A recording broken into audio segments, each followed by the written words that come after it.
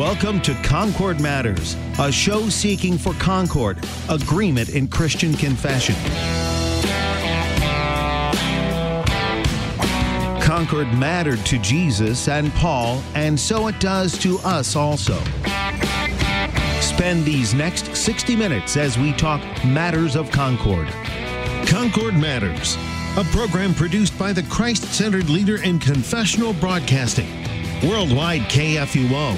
Online at kfuo.org.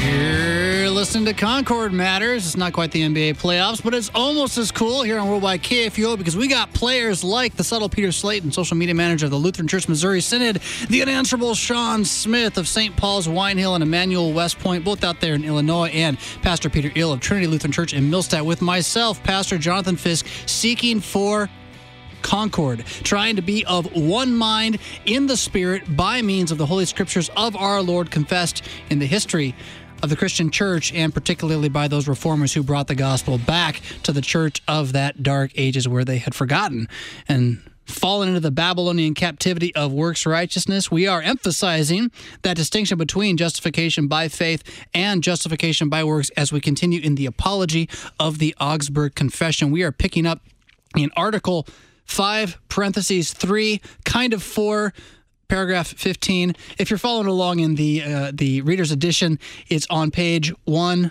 What's the black one, guys?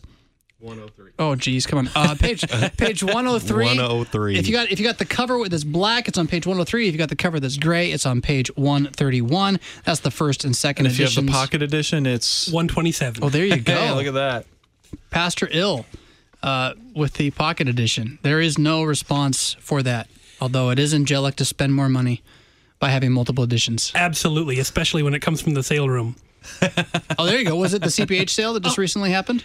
It was like a this last CPH week? sale a couple of years ago. A couple years ago. Nice. Yeah, it's a really great room because you get the Not Quite Perfect books, which reminds me of my need for justification, which is the article that the church stands or falls on. Wow, that's a nice segue. Yeah, well Saved done. it. Well done. Saved it. There's no saving it. I was going to segue back out because you mentioned the less than perfectly complete editions. I don't know how many years it was that the hymnal that I used has somebody else's name on it because I bought it. It was a misprint, and I bought it there and reused it. Anyhow, so pick it up at verse 15, kind of coming out of last week. We are transitioning, even depending on the version that you're looking at. This is Article 4, a response to the opponents rejecting our teaching on justification by grace through faith. But we're kind of moving into this. They accuse us of, if we were to let this teaching happen, no longer teaching good works at all. And we're moving into a rebuttal of that as well. You pointed out, I believe, also, Pastor Smith, last week, that this is called Article 3 in a couple of places as well, not because it comes in that order, but because it's pointing back to the main article, or the main meaning of Article 3 in the Augsburg Confession. It's really about Jesus, who he is, what he's done. Absolutely. Yeah. That's good radio right there. Well, you always want me to talk about something else that I'm not ready to talk about. Jesus? I'm always ready to talk about He is Sorry. both the Son of God and the Son of Man. Thank you, Pastor Hill. I thought you were going to actually jump into what he says here, and then I was going to give an example. I was trying. of things. It's always good to do a little But background. yes, it is I wasn't absolutely here a last great week. Could background. you guys tell me what you covered? Yeah, it was all about Jesus. He's the center. He's our starting place. It's what matters. All right, cool. And we also talked quite a bit about law and gospel to give the serious answer, as that is what we're taking up in this section of the apology of the Augsburg Confession. And well, I was going to say. you're ready to talk now, Yeah. Now that I got my brain back on straight. It really is central, this issue that Christ is the center and our starting place, because if you start anywhere else, you arrive at different conclusions. Where you begin is where you're going to go. Yes. And so that's why it's really, truly is grounded in that article on Christ, who he is, what he's about, what does he come here for? St. Paul summarizes this well as he writes to Pastor Timothy. This is a trustworthy saying: Christ came into the world to save sinners, of whom I am foremost. That's our starting place. And so that's how we understand that the article of justification is the the article in which the church stands and falls on, because you cannot have a conversation about good works, how they happen, their place, a right understanding of that article of faith, without understanding that we begin with Christ and his coming to do the work of justification. Yeah, there's no keeping of the law without the Holy Spirit, and the Spirit comes by means of the gospel. Right. By means of the forgiveness of sins, word and sacrament, all those things. So, anything to add from last week, Pastor Hill? All right. So, you can leave Pastor Smith as unanswerable since he was. And moving into paragraph 15. Thank you. I appreciate the laugh, Peter. That at least makes it seem like we're having a good time. Sorry, the emphatic head nod with a knowing smile. Yeah, they can't see that on the radio, Pastor Oh, that's Hill. too bad. Okay, I'll have to work on that. And we're not putting you on TV. Yeah, That's no. a really good thing. Paragraph 15, we're picking up there. We profess that the work of the law must be begun in us. Remember how I said at the start here, we are being accused of saying, since we're saved by grace, therefore the law doesn't matter. I mean, who's going to really do good works if they're saved by the gospel? And so this movement here now, where we're moving into, is like, well, no. We teach good works. We profess that the work of the law must be begun in us, and that it must be kept continually more and more. At the same time, we also speak about both spiritual movements and outward good works, distinguishing between basically faith, or the heart kind of, I don't know if I say being purified, but the heart coming to an understanding of its uncleanness and is resting upon the forgiveness of sins. That's one thing. And then what I do with my hands is another thing that may be, how do I say this? It's you can control what you do with your hands more than you can control what you do with your heart, right? So if I'm a thief and I get saved, I got to stop actually stealing. I mean, that needs to end, right? But it doesn't mean I'm not going to have, if I happen to have kleptomania, struggle with the temptation to steal the rest of my life, right? So we distinguish between those two things. Therefore, to kind of answer the adversaries falsely charge that our theologians do not teach good works, because we're talking about matters of the heart right now. We're talking about justification. We're talking about faith, right? We're not saying that thieves are free to steal. They wrongly accuse us of this. They not only require good works, that is us, but they also show how they can be done. I feel like we read that last week. I thought we were picking up at 15. Am I wrong about that? No, he kind of says it a couple times. He repeated it. All right. Or maybe we did, but it bears repeating. Can I jump in here? Yes. All right. So to give an example of this, and bear with me, I'm going to read. It's a little bit longer, but to say that Luther and the other theologians, and we have more copies of his sermons still around, is not using exhortation and call to good works is just a false accusation. It's Right. very clearly. I mean, just read anything on or his sermons on marriage or education, or I mean, pretty much anything. Being a good citizen. There is clear exhortation towards right living there, Right. righteous living. And I want to give a little example of this if I can. Is that okay? You have my permission. All right, thank you. I'm glad I have it. It's fun to be a dictator. So here's what Luther says about being a true or false. No. Did you want to talk, Pastor Smith? You put him in executive session. Look at that. He's Wow. gone. Thank you. Here's what Luther has to say about being a true or false Christian. He says, you must believe in Christ and live like a Christian. You must be righteous, both on the inside and on the outside. You must not be embarrassed of the Lord Christ and the Christian faith. If you don't believe in your heart, your entire life is a lie, and you remain in darkness. You aren't righteous, and you only appear to be a Christian. Your actions don't reflect your Christian faith. The world is crazy, foolish, and wild. It's filled with all kinds of evil, adultery, drunkenness, vindictiveness, and other sins. Some people no longer consider it a sin for people to cheat each other. Yet these same people want to be considered good Christians. Believe me, you're not fooling anyone but yourself. God isn't fooled or mocked. What's that from? That's from one of Martin Luther's sermons on John chapter 1. Okay. And specifically from verse 47 there is what he's referencing. But I mean, it's very clearly in his sermons, he's exhorting, I mean, we don't do these foolish worldly things. We don't live like that. A true Christian submits to God's word. I mean, it's right there. But you'll notice the context that comes in if you were to read the longer excerpt of the sermon. He grounds that in the gospel first. And I would say, going with John the Apostle, right? If we do sin, we have an advocate with the Father. Little children, Yeah. basically, let us not do that, right? Right. But if we do, it doesn't mean you're out of the faith, because we're not talking about justification. When Luther, though, is saying that you're out of the faith, he's talking about somebody who has no conscience about this whatsoever. It's like, oh, you told me I shouldn't steal? Well, I'm free to steal, I can do what I want, right? Jesus forgives me, I can do what I want. That's unbelief. The $10 theological word that we're just kind of circling around is antinomianism. Yeah, right. The nomos, that's the Greek word for the law. And so if you are anti the law, if you think that Christians don't need the law after they come to faith, then you're an antinomian. And here we very clearly say, we are not antinomians. Right. We do indeed teach good works. We exhort and encourage those good works to be done by Christians, not in order to be saved, but those are the good works prepared by God in heaven beforehand for us to do, according to Ephesians 2:10. 2:10. Right. And this is exactly what we do. And at various times, Luther and the other Lutheran reformers were accused of being antinomians, of being soft on good works. And we absolutely aren't. Here's something that's helped me think through this here. You guys, tell me if I'm off base here. Now, it's kind of goes off of what I said one of the last times, when we're looking at the law itself and when God first gives, the 10 Commandments. I mentioned before, he starts with gospel. I have brought you out of Egypt into the promised land later on, but Pastor Smith, you talked about being grounded in Christ. Well, Christ is that promised land. So there's that gospel right in the midst of that law. And what has helped me, and this is something I've kind of been thinking about a lot recently, is we tend to think of the law as this thing that's for me, that I must do that benefits me. This is what the papists were doing. You got to keep the law because it justifies you, it benefits you, it does this for you, and if you don't, you're out of the faith kind of stuff. But what if it's actually more of, I am a slave to Christ now, as a Christian in the gospel, I am justified, I'm a slave to Christ. The law isn't for me, it's for my neighbor.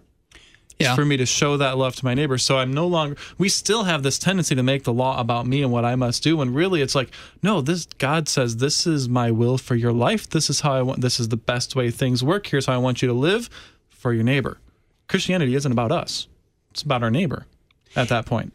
Exactly. And you hit on this really good point that we, as the self-centered sinners that we are, very badly want to make the law about us. And so I want to do good works for my neighbor, not for my neighbor's benefit, but because that's how I check the box of being a good Christian. And I'm going to pick the good works I'm going to do too. Yeah, we get there too. But we end up having this temptation to love our neighbor, not for our neighbor's good, not for God's good, but for our good. I can love my neighbor because that is how I am a good Christian. And with good intentions, we make it all about us.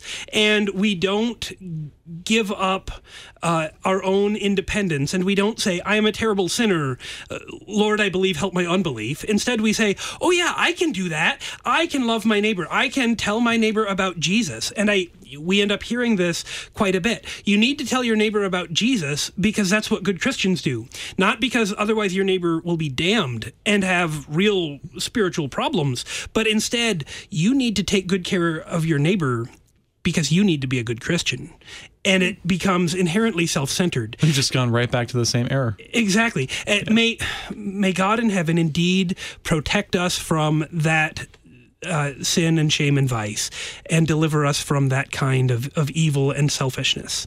And it's still a tension there, too. Have you ever noticed, especially those who do short-term mission work and so forth, when they talk about it, I think it reveals the nature of our sin-ridden heart, when oftentimes you say, oh, yeah, I went and did this, but, I really got more out of it, than myself. Yeah. It was really good, the work that we did, but, it's amazing how much I grew. And it's just like, why are you concerned about yourself at all? I mean, it may indeed be a fruit that happens. I mean, you have any experience in life and it's going to have an impact on you, right? I mean, any sort of interaction.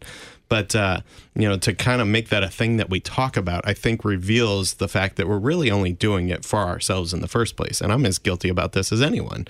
It's our nature. Right. That's what our human nature does. Yeah, and kill that sinner. Yeah. Put him to death, right? He's really not as helpful as he sounds like he is to the world. Speaking of killing the sinner, the one caveat I would throw into your comment, Peter Slayton, from earlier about the law is not for me, the law is still laid down for your flesh.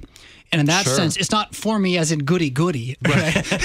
It's for me as It in... still accuses me. Yeah, it's to kill you. I mean, Yeah. literally, it's Yep. the hammer of God, and it's going to crush you. And God has very much spoken that for you. Being redeemed into the freedom of the slavery of the Christian, as you said, sets our conscience free from that. But we still carry about that condemnation in us, which needs to be spoken, which is why on two levels we're not antinomian. We're not antinomian because we do love the law as a good guide, but we're also not antinomian in that we do love the law as a murder for the old Adam. I think we've just talked about one of the ways in which it crushes us because we turn it into something for my own selfish benefit as opposed to this is God's will for how the world should work. I mean, imagine if we all loved our neighbors in the way that the law lays out for us to do, and that our primary motivation was just to love them as opposed to I want to live the way that I want to live. And that's pretty stark difference right there. Yeah. So, and even that, okay, I'm being crushed right now. Well, That's destroying me even saying that law right there. That's a really good point because the law does, we were talking about rewards earlier too, the law does bring a benefit. It does. The person who does go and confess Jesus will get something out of it. I think your point, Pastor Smith, is that we're putting the emphasis on what I'm getting out of it. So the law does bring that benefit. But if you put the law in a place where it's not supposed to be, namely, now I'm trying to justify myself with it, now it's going to destroy you. It's not going to bring you the benefit, right? It's going to do the opposite of that. You're listening to Concord Matters on Worldwide KFUO. I should have said this way back at the start. We'd love to have you give us a call, ask a question about the text, particularly 1-800-730-2727, or you can vociferously mock Pastor Smith. That is also free to be done if you give a call. I'll get the other guys next time. You're the guinea pig today. So yeah, you can't see on the radio the scathing look he gave me. I'm just like, it's not me this week. All right. You can also mock me, Pastor Smith. Feel free. I'm going to pick up more text. You guys want more to say more? Please. More. Oh, jeez. All right. So the result of what? This is what he said a moment ago, that we teach good works, that we demonstrate publicly that they should be kept, how they're to be kept. The result of this is that it convicts hypocrites. That is, people who come into the church who are pretending to get something out of the grace, pretending to be Christian. They don't like it when we preach the law. It convicts them. It bothers them. It maybe even makes them angry. By their own powers, they're trying to fulfill the law. And now he goes off to talk about how you can't do that. For they cannot do the things they attempt. Human nature is far too weak to resist the devil by its own powers. He holds as captive everyone who has not been freed through faith. There is need for Christ's power against the devil. For we know that for Christ's sake we are heard and have the promise. We may pray for the governance and defense of the Holy Spirit, that we may neither be deceived in error nor be pushed to do anything against God's will. Psalm 68:18 teaches this very thing. Quote, You ascended on high, leading a host of captives in your train and receiving gifts among men. Christ has overcome the devil and has given to us the promise and the Holy Spirit in order that by divine aid, we ourselves may also overcome. Now, I want to talk more about, there's more here too, but what's he talking about overcoming though? Because you could hear this very easily as, okay, so before I was a Christian, I couldn't keep the law, but now that I'm a Christian, I can keep the law because I got Jesus. Yeah, that is something that sometimes we hear in the church, but it's not just that, that I can go ahead and live a great Christian life now because I have Jesus. Jesus is not a means to an end. And a lot of times we like to, our sinful flesh wants to turn Jesus away from the Savior into being the support network. And that Jesus will give us the logistics and he will give us the tools so that we can put aside we can put aside our sinful nature. But that's not what the Psalm is teaching. It's not what the rest of Scripture teaches. It's not what the Book of Concord teaches. Because here it is Christ has overcome sin, death, and the devil. He has taken that sin, which before we were talking about, as the law speaks to you, it speaks directly to you. This is your particular sin here. And Jesus says, yes, I acknowledge that that was your particular sin, and I have removed it as far as the east is from the west, and I have overcome that sinful nature and put it away. And so Christ has indeed overcome our sin and our sinfulness, not as a support system, but as a savior, and has set us free not to go do whatever it is that we want to go do, party hard, but rather to come and to set us free to be slaves to Christ, which sounds completely and totally counterintuitive to my sinful flesh. So the overcoming is far less the victorious life and looks a lot more like somebody kneeling on a Sunday morning and receiving bread and wine. That's them overcoming sin. But this hardly results in them wanting to do more evil. If anything, it leads them to desire to do more good. Right. We pray with Paul, "O wretched man that I am, who will save me from this body of death? Jesus Christ my Lord." Thanks be to God. Thanks be to God. Exactly. Yep. And as he also writes, St. Paul also writes, it's no longer I who live anyway, but it's Christ who lives in me. I mean, it is in that living in his flesh and blood that these good works can't help but result in. Oftentimes we're somewhat unaware of them as they happen. What tends to happen is a commingling of the law and gospel too, and we have a real tendency in our human nature to kind of muck that up, make a mess of it, and that's really quite unfortunate, because if we take Jesus and make him into a way that we do these good works, whether they're the ones that we desire to do ourselves or anything. I mean, if we kind of use this means that we were just talking about there, it makes Jesus into a lawgiver. And that's not what he came to do. Again, where's our starting place? Our starting place is in Christ Jesus for the forgiveness of sins, Christ Jesus for sinners. And on the commingling of law and gospel, and as this past Sunday was the commemoration of my beloved teacher, CFW Walther, teacher through his writings. He got cut off again. Oh, he got cut off. Fisk, you're killing me. Man. It's a rough day here. It's the law that kills you, Pastor Smith, not Pastor Fisk. Both are killing me right now. I give it back. I want to hear Walther. I'm all for Walther. All right. So Walther had this to say about this relationship. He says, "The gospel does not say that you must do good works. Rather, it fashions us into human beings, into creatures who cannot help but serve God and fellow human beings. Without doubt, a precious effect." I mean, I love his language there. It fashions us into this. The more you go to the communion rail and receive Christ's body and blood, it fashions me into one who cannot help but do these good works. I've used the image several times, almost every show we've been on the last couple months or so, of it's like a fire, right? The more we feed upon the fuel of the real gospel, the true gospel, Christ Jesus for the forgiveness of my sins, the more I cannot help but produce the effects of heat and light. That's what a fire does, right? That's the good works. So the deeper we grow in the gospel, the more sanctified we become.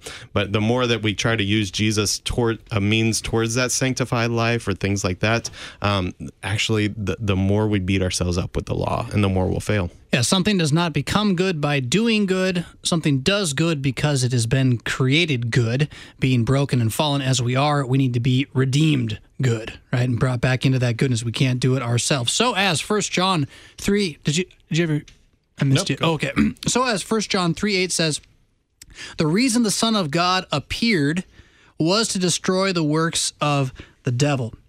Again, we teach not only how the law can be kept, but also how God is pleased if anything is done. This is not because we satisfy the law, but because we are in Christ, as we shall explain shortly. Therefore, it is quite clear that we require good works, that's their whole point again, right? The main point he's trying to drive at is that we're not against good works. In fact, we also say this: our love for God, even though it is small, cannot possibly be separated from faith. For we come to the Father through Christ. When forgiveness of sins has been received, then we are truly certain that we have a God. That is, that God cares for us. We call upon him, we give him thanks, we fear him, we love him. As 1 John 4:19 teaches, we love because he first loved us. Great stuff there. The piece that I didn't really pick up on back in that 1 John 3:8 quote, destroying the works of the devil, right? And this is where the attack of self-justification against faith isn't just a matter of like kind of picking and choosing your place to emphasize the Bible.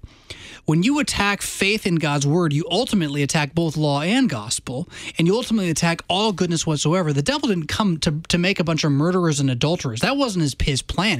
His goal was to make unbelievers, right? And so it's rooted so much more deeply than a list of to-dos and to-don'ts. as opposed to understanding that the gospel, you want to destroy the works of the devil, forgive sins. And you can even see this in human community, right? You want to destroy a conflict, forgive sins. And it changes everything, right? Yeah, that reconciliation that sometimes we see in human communities is seen even more clearly between Christ and his church. It is here, in the forgiveness of sins, in the means of grace, in the proclamation of the gospel, that unbelief is chased away, when the light of the world chases away the darkness of this present age. And that is exactly what we continue to hope and to pray for. As we pray the Lord's Prayer and continue to confess that gospel truth, we carry on, confident that our loving God and Father will drive away the evil one and enlighten us with the light of his Christ.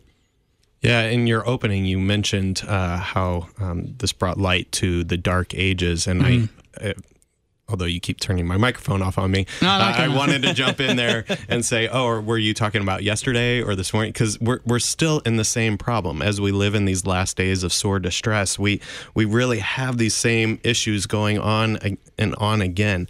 I'm caught up currently in one of those dreaded Facebook discussions, which Peter Slayton gets to deal with all day long for his job. They're my favorite. I do not envy you, brother. But just never hit return. Yeah. Just don't ever hit return.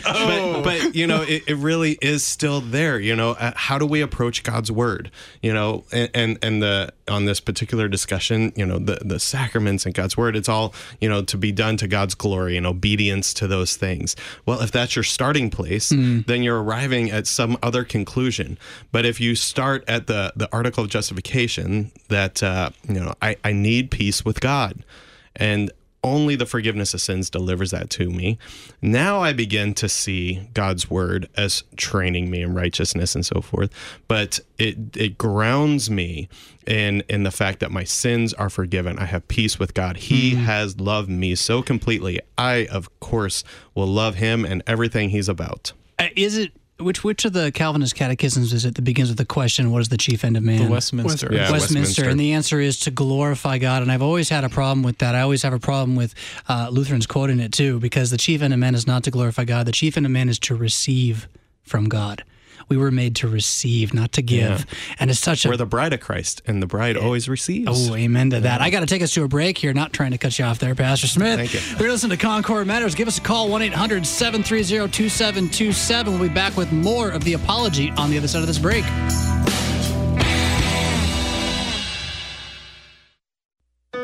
Worldwide KFUO salutes our day sponsor on this Tuesday, May 9th, 2017. Today's day sponsor is Mary Jones. Today's day sponsor has made a contribution to Worldwide KFUO to the glory of God and in thanks for his many blessings throughout the years. Once again, we say thank you to Mary Jones of Brentwood, Missouri, today's Worldwide KFUO day sponsor. So what are you doing the last week of July? How about spending it with a bunch of fellow Lutherans at the 2017 Institute for Liturgy, Preaching, and Church Music on the lovely campus of Concordia University, Chicago? You'll be singing, praying, learning, loving, and growing together in the Lord. The Institute is for everyone who's passionate about worship. The theme this year is The Just Live by Faith. Make it plain in sermon, service, song. There'll be a hymn festival, concert by National Lutheran Choir, insightful keynotes by David Peterson, William Swirla, and Kevin Hildebrandt, tons of workshops covering the gamut of worship, and you get to hear Daniel Gard give us the goods on the book of Habakkuk. Yeah, you want to be there, July 25th through 28th. You'll be so glad you did. Register today at www.lcms.org/Worship Institute. Jesus said, "For where 2 or 3 are gathered in my name, there I am among them." Worldwide KFUO invites you to start and end your day with the Word of God and prayer, with morning prayer at 9 a.m. and evening prayer at 5 p.m. The broadcasts of morning prayer and evening prayer are underwritten by Lutherans for Life. Weekdays on the Messenger of Good News, Worldwide KFUO. The world's oldest known Jewish prayer book, with only 50 pages, is small enough to hold in your hand. When the discovery was announced in 2013 by Steve Green, chairman of the board for the soon-to-open Museum of the Bible in Washington, D.C., he said, "This artifact may very well be the earliest connection today's practicing Jews have to the roots of their rabbinic liturgy." With textual topics as diverse as apocalyptic writings and the Passover Haggadah, including benedictions and daily prayers that may have been recited by observant Jews. Dr. Jerry Pattengale, Executive Director of Education for Museum of the Bible, described the prayer book as what most of the Jewish community would be in touch with on a daily basis, creating a connection between the Bible and their daily worship. Engage with the Bible in its impact over the centuries. Brought to you by Museum of the Bible.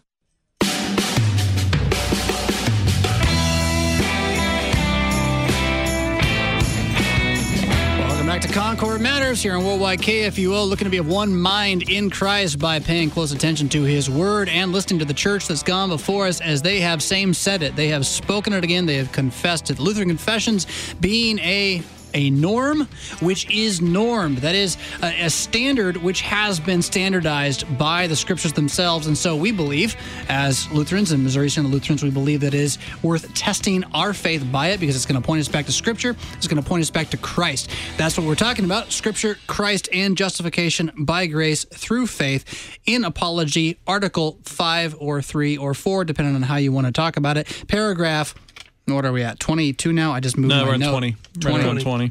I thought I got up to 1 John 4:19. You did. We love before He first loved us, and so forth. In this, John shows that faith comes first and love follows. Pastor Smith, right before we went to that break, you had quoted a marvelous hymn. Apparently, it's not good enough to be your favorite. It's only number 2. Good enough to be number 2.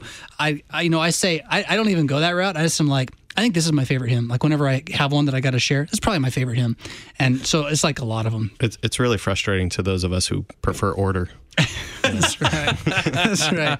I can show you order. Uh-oh. Oh, here comes the he's going to tyrannize again. I hear it coming. Mute coming. But if you would be so kind as to share more of that, because it's just such a phenomenal hymn. Well, and it's Melanchthon's hymn, and I was quoting the TLH version of it, which I rather like its phrasing of it. It's very poetic and it has some other stanzas. But in the Lutheran service book, hymn number 585, it's Lord Jesus Christ with us abide. And Philip Melanchthon, who wrote this apology, the Augsburg Confession, wrote this hymn as well. And here he once again disproves that we're not against the good works of obedience to God's word. But notice how he grounds it. Stanza 1 says, Lord Jesus Christ with us abide, for around us falls the eventide. O let your word, that saving light, shine forth undimmed into the night. And then stanza 2, where I quoted, in these last days of great distress, grant us, dear Lord, true steadfastness, that we keep pure till life is spent your holy word and sacrament. I mean, he's worried about keeping these things pure, and actually it jumps down even stanza 5, restrain, O Lord, the human pride, which seeks to thrust your truth aside, or with some man-made thoughts or things would dim the words your spirit sings. I mean, just it's a great hymn. Only good enough for number 2, but it's phenomenal. And it almost seems like he's read the Apology of the Augsburg Confession, especially paragraph 21. The next paragraph actually echoes those same kinds of thoughts back again. Okay, that's a nice segue. I appreciate it, Peter. By the way, feel free to just go ahead and read it anytime you want to. Oh, okay. Yeah? You want to do We're it? allowed to do that? I should just take volunteers, just like Bible study. Who would like to read paragraph 21? Pick me. Go, Pastor Bill. I'm already there.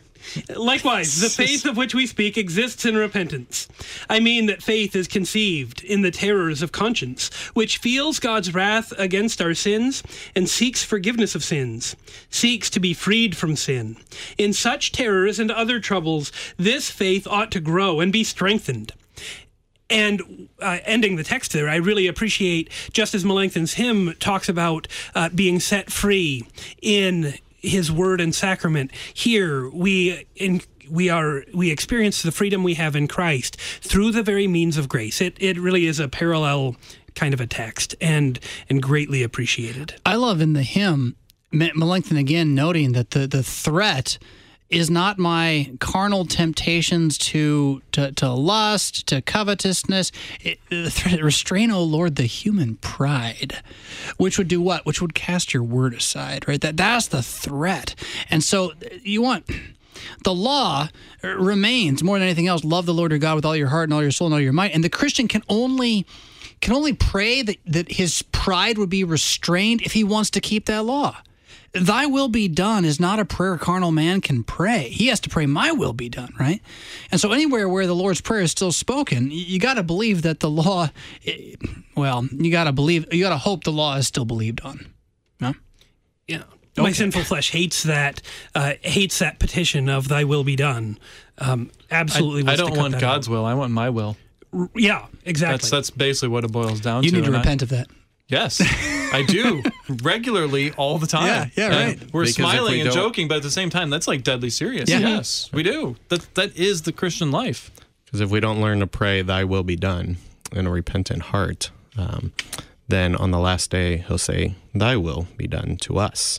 Yeah. Right? And that's how we get damned to hell. Here's your will. Go deeper on that, Pastor Smith. I mean, I know what you're getting at, but just in case the listener doesn't. Well, so, I mean, if we're so filled with pride, and I mean, that really takes us back to the Garden of Eden. That's the original sin, right?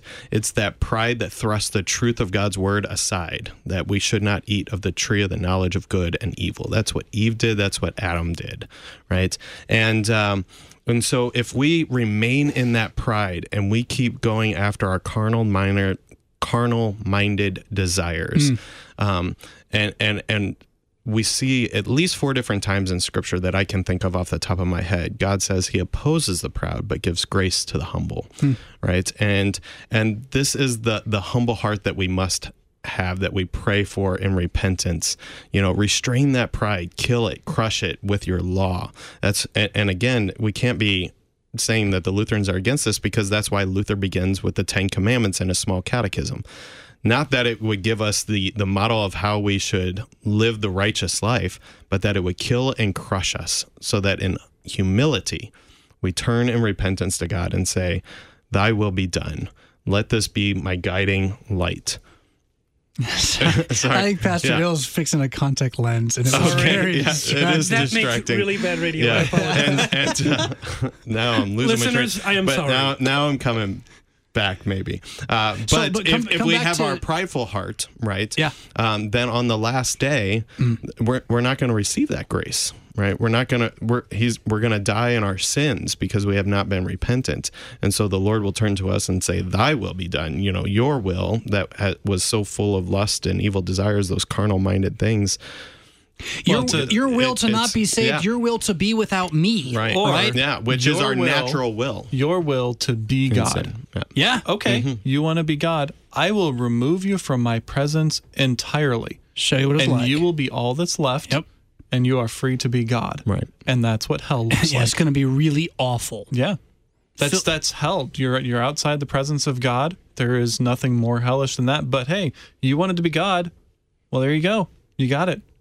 Yeah. And so that then takes us to this threats of the and terrors of the conscience, the threats of God's wrath against our sins. I mean, the law does serve that purpose, as we've pointed out, not to be the first and foremost how we live the righteous life that we may save ourselves, because that's really the ends that will naturally come out of that mindset. If that's your starting place, that the law is to guide me in how to live a good life, right? Then I'm going to arrive at a wrong conclusion. But the law serves the purpose of revealing to me the full extent of God's wrath. And when I recognize that, I realize I need peace with God. That's my fundamental question. And now what's the answer to that fundamental question? The article that the church stands and falls on. Justification, Christ Jesus for the forgiveness of sins.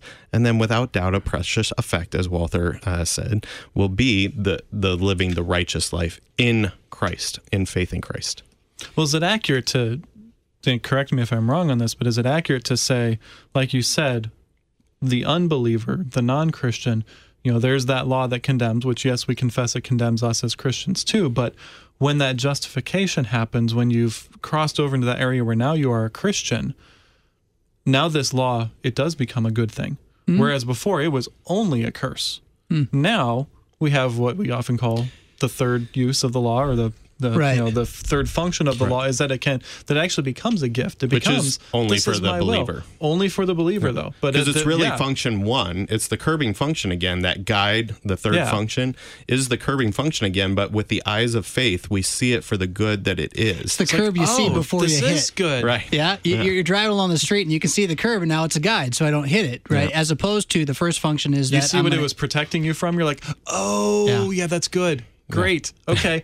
Yeah, I like this. This while is at the same happiness. time, while at the same time looking at it and saying, I still don't like that because I'm still a sinner. And that reminds me. So what you said, for the non-Christian that the law is not good. There is an element in which the curb is very good, even if it never crushes you, because what it does is it drives.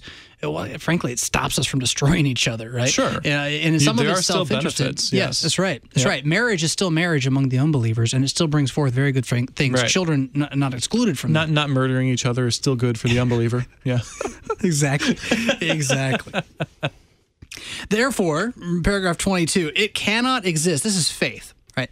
Faith cannot exist in people who live by the flesh. That doesn't mean that you have flesh. We're not talking about the old man now. We're talking about following the old man as your primary source of truth. Faith cannot coexist in people who live by that, who are delighted by their own lusts and obey them. And, I'll just talk about covetousness here, right? I know with my own covetousness, it doesn't delight me. It frustrates the bejeebies out of me. I cannot stand when I'm trying to fight against, what is it, this month, trying to save a little bit of money, and it's like, okay, so I'm not going to spend extra money on food or on coffee or whatever, and it's like it's made it worse. Now I want to spend more money. Every time I see a cup of coffee or every time I see a restaurant, I'm like, oh, I could go to that restaurant if I were going to spend money this month. My covetousness just has exploded by simply trying not to covet, and I think that's a Christian experience that we actually. It's not that the saving money one really doesn't matter as much, because that's pretty selfish too, but the idea that the Christian is constantly struggling against what they know is wrong. They're totally aware of this, and that struggle does not exist in the unbeliever. They're just content.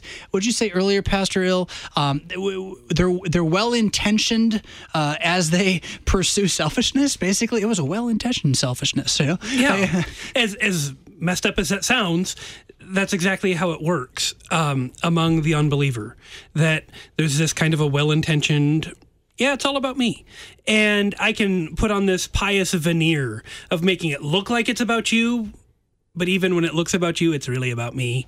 Right. And there's this selfishness. And I would like to say that's not limited to the unbeliever. Believers are tempted by that very same thing too. Yeah, the flesh is still in us, but it's all that's in the unbeliever, whereas we have the Spirit warring against it. I have a challenging question here, because this is something I'm struggling with right now here. We're talking about loving our neighbor and the law being a good thing. And I wonder, I underline this phrase, who are delighted by their own lusts and obey them. I'm wondering, do we put too many things that belong in that category into this category of Christian freedom?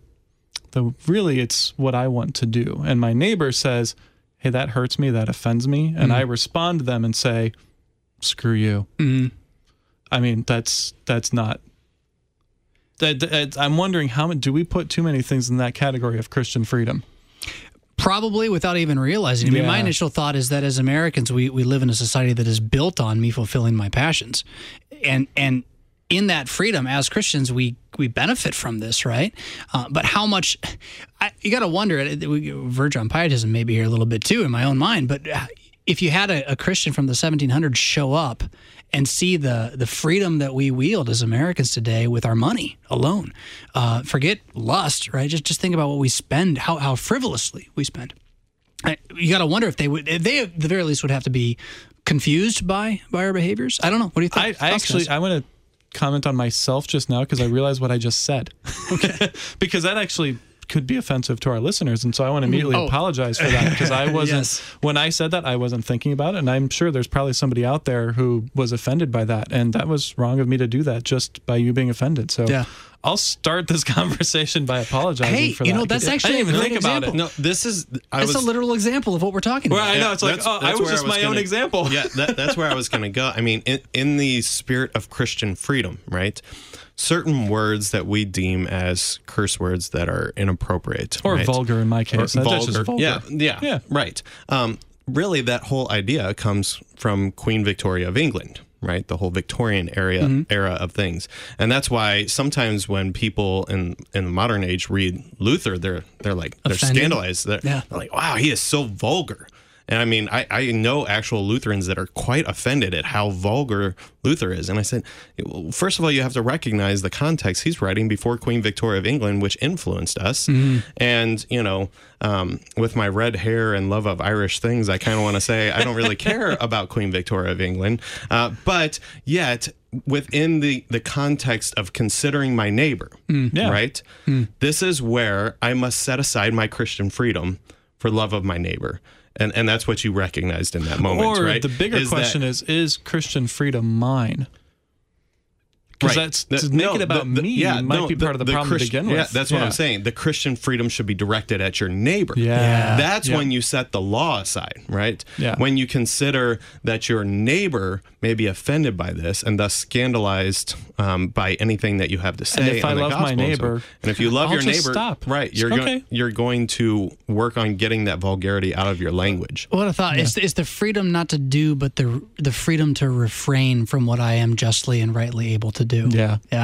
What a thought! And this is what St. Paul and scary at the same time. This is what St. Paul talks about with meat sacrificed to idols. He says, "Of course, I'm free to do that. I know that it's nothing, but for the sake of my neighbor, lest it be a stumbling block, I don't do it." And I mean, we have these same tensions, especially in America. Things like yoga. Right, and there's even things known as Christian yoga, or what's the Taoist one that's like Tai Chi, right? Yes, we know that it's nothing, but those are actual practices of other faiths, and it could be a stumbling block to our mission and ministry to our neighbor. And so, though I have the Christian freedom to do those things, it's not about me, it's about my neighbor. And so it's probably better if I set those things aside, lest they Harry become Potter's always a good one in that category. Sure. Yeah, absolutely. Yeah. Well, some of it is where you do what you do as well, and who you share it with, and how public you are, and all that kind of thing too. Right. It reminds me of a scene from one of my favorite novels that shows that this isn't just a current issue, but in The Hammer of God. And if you haven't read The Hammer of God, you should, because it's great. Good stuff. Yes. Bo Giertz. He gets Bo Giertz writes this, and he writes about a rector who gets a new vicar. And the new vicar comes, and he's all proud to show off to his new bishop and his new supervisor what all he knows. And he sits down, and he is asked if, and his bishop asks for a cognac, and I think a pipe. And this young man, this vicar, is scandalized. Here, this pastor will sit in his living room and have a cognac and a pipe, and the housekeeper is tisk-tisking, and the vicar is scandalized. And he wants to put on this veneer of, well, it's about my faith, and I'm a believer, and I've given my heart to Jesus. And then it's quickly followed by one of the greatest quotes of Bo Giertz ever, of "Oh, what a fine birthday gift indeed that you've given Jesus your heart. Indeed, it's like a man walking by the rubbish heap, and he takes his walking stick and picks up the rusty tin can of your heart and calls it his own and puts it in a precious place." Because we think that by our own outward piety that we can live up to God's standards. And the fact is we can't.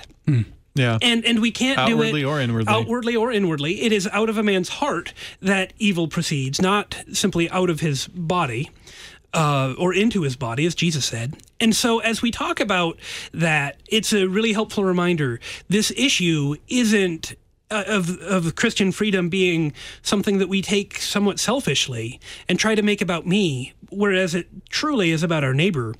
So we are right to remember our neighbor and to commend ourselves into our neighbor's care for this, of saying, I need to be mindful of what I do, not because of my own standing and well-being, but because of your well-being and faith. Yep.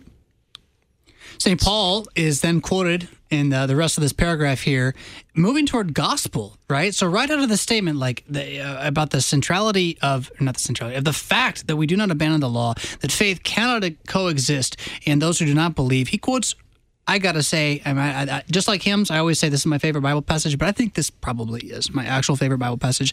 St. Paul, Romans 8, verse 1, there is therefore now no condemnation for those who are in Christ Jesus. And I was just, stop and let that sink in. There's no if, and, or but to this one. If you're in Jesus, there is no condemnation. None. Zero. Zilch. So too, he continues, we are debtors, not to the flesh, to live according to the flesh. For if you live according to the flesh, you will die. But if by the Spirit you put to death the deeds of the body, you will live. Paul is writing about faith. It's not about good works, about faith that receives forgiveness of sins in a terrified heart and flees from sin. As a result, right? Notice the faith causes the good work of fleeing for sin as a result. What's the faith in? That there's no condemnation for me in Christ. That's what my faith is in. And the result of that is I'm actually going to start fleeing my evil. Such faith does not remain in those who obey their desires, neither does it dwell with mortal sin, because it grieves the Spirit, right? If the Spirit is saying to you, oh, that was wrong, that needs forgiveness, and you say, no, I don't, long enough, well, then you're just unbelieving, harder and harder and harder. Got about 4 minutes left here, guys. Bat it around. Yeah, I'm thinking in here too, there's the, and I just don't have it real clear in my mind at the second now, so I'm going to paraphrase it, but the Luther quote, and maybe you can say what it is actually for me, but the Luther quote about God doesn't need your good works, but your neighbor does. Yeah, that's pretty close. Yeah, that's pretty close. Okay, I'm close enough. Yeah, and we all paraphrase it that way anyway. So right. Either way, yeah. Well, it just that's what we all remember on radio. Yeah. So yes, this is exactly what I'm thinking here, because if we're thinking about these good works and fulfilling the law as something that I have to do for God for the sake of my faith and faithful living, God doesn't even want them. Yeah. He's done everything in Christ already. Christ fulfilled the law perfectly. And so by faith, I receive that work that Christ has done for me. But my neighbor does need me to fulfill the law. My neighbor very much needs those good works to flow forth from that faith. But again, where's your starting place? The reception of the love in Christ Jesus. Faith receives that gift, and then that will produce the loving fulfillment of the law. And I guess that's probably the biggest mistake for the Catholics, and that's why Melanchthon really hammers this hard in this apology here, is that for the Catholics, it's all about what you have to do to satisfy fulfilling the law for God's sake. And we've talked a lot about today about fulfilling the law for our own sake, and that is also a temptation. But ultimately, we got to understand that we're on the receiving end here. We're receiving, and as a joyful response, we get to then go love our neighbor as something we can enjoy, that we can love doing, and that it's a privilege for us to do, as opposed to this burden, this requirement upon me. Even though it is still a requirement in a sense. It'll still be a burden sometimes. It's still a burden, still a requirement, but it's not without joy anymore. It's not only that. Because this is the way life is supposed to be. And the way that I mean, maybe I'm wrong in this and I'm over harping on language, but the way I would try to emphasize that fact, what you're trying to get at there, is by not saying how now I can go love my neighbor. It's now I will. Because that's part of the promise itself. I can know with confidence, because there's no condemnation for me in Christ, I'm going to increasingly love my neighbor the rest of my life. Now, if my neighbor comes to me and said, that was really awful what you did to me, I got to take that seriously. That's a rebuke, right? That means that my flesh has shown itself. But I can still rest on the promise that I'm going to love that person more. And that even in that moment of rebuke, God willing, I'll listen, as opposed to try to self-justify. Well, and that's what we've been talking about in the last 2 pages of this, is that it's by the Holy Spirit that this is done. So that's, we like you say, put it in the proper perspective. This is not ever done without the work of the Holy Spirit in our lives. Where does that come from? The gospel. That's where it starts. That's where it ends. You, O bride of Christ, receive from your good heavenly bridegroom, and faith receives that gift that he has offered to us. And so we rejoice in that. And as Luther famously said, we're saved by faith alone, but that faith that saves is never alone. And that's really a good summary of all that we talked about today, I think. Mm-hmm. Yep. But we still have time. We still have time. I tried to bring it to the end. My apologies. Well, no, Lord, keep us steadfast in your word, and curb those who by deceit or sword would wrest this kingdom from your Son and bring to naught all he has done. That is, keep us steadfast in the word of gospel, that we might be steadfast eternally in a paradise that will be, all we'll know is the law. We won't have to be told to do it. It's just going to be, again, who we are. You're listening to Concord Matters, amen, on Worldwide KFUO. Pastor Sean Smith Smith of St. Paul Wine Hill in Emmanuel, West Point, Illinois. Pastor Peter Ill of Trinity Lutheran Church in Millstadt, Illinois. Mr. Peter Slayton, the subtle one, social media manager of the Lutheran Church Missouri Synod. I'm your host this week, Pastor Jonathan Fisk, host of his time here on Worldwide KFUO on the morning, 7 to 9 a.m. Central Time. Thank you for trying to be of one mind with us. According to the Word of God, we look forward to more in the future. Rock on.